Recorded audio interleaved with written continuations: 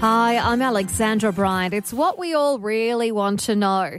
When can we go to the footy? The NRL hopes to have fans back in the stands in July, with the AFL looking at how it can cap spectators. But Health Minister Greg Hunt says that's up to the medical expert panel. They will make judgments without fear or favour. They won't be influenced by economic imperatives or other things. Our goal is to get Australians back to as much normality as possible, as soon as possible, but our guideline is to do it safely.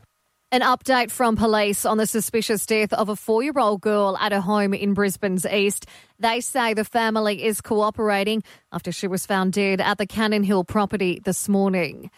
A Supreme Court judge says it was a spectacular effort by comedian Celeste Barber to raise $51 million in bushfire relief money. Barber nominated the New South Wales RFS to receive the cash and said she'd share it with interstate charities and brigades.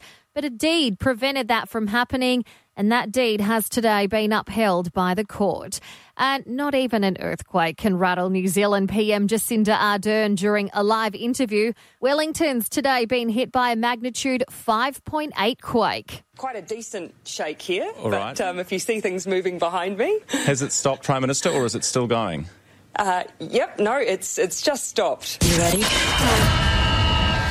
Ready to restart their season against the Knights on Sunday. Panthers second rower Isaiah Yeo says it will be interesting to see how games go with just the one ref. I guess everyone's probably got an opinion on whether it'll slow it up, speed it up, if there'll be more penalties in there, but I guess you won't know until probably the Friday or Saturday after a few games have been played. But it'll be interesting to see how it goes. And the AFL has released its season restart fixture. The Crows and Port will have a round 2 home showdown before they fly to a quarantine hub on the Gold Coast.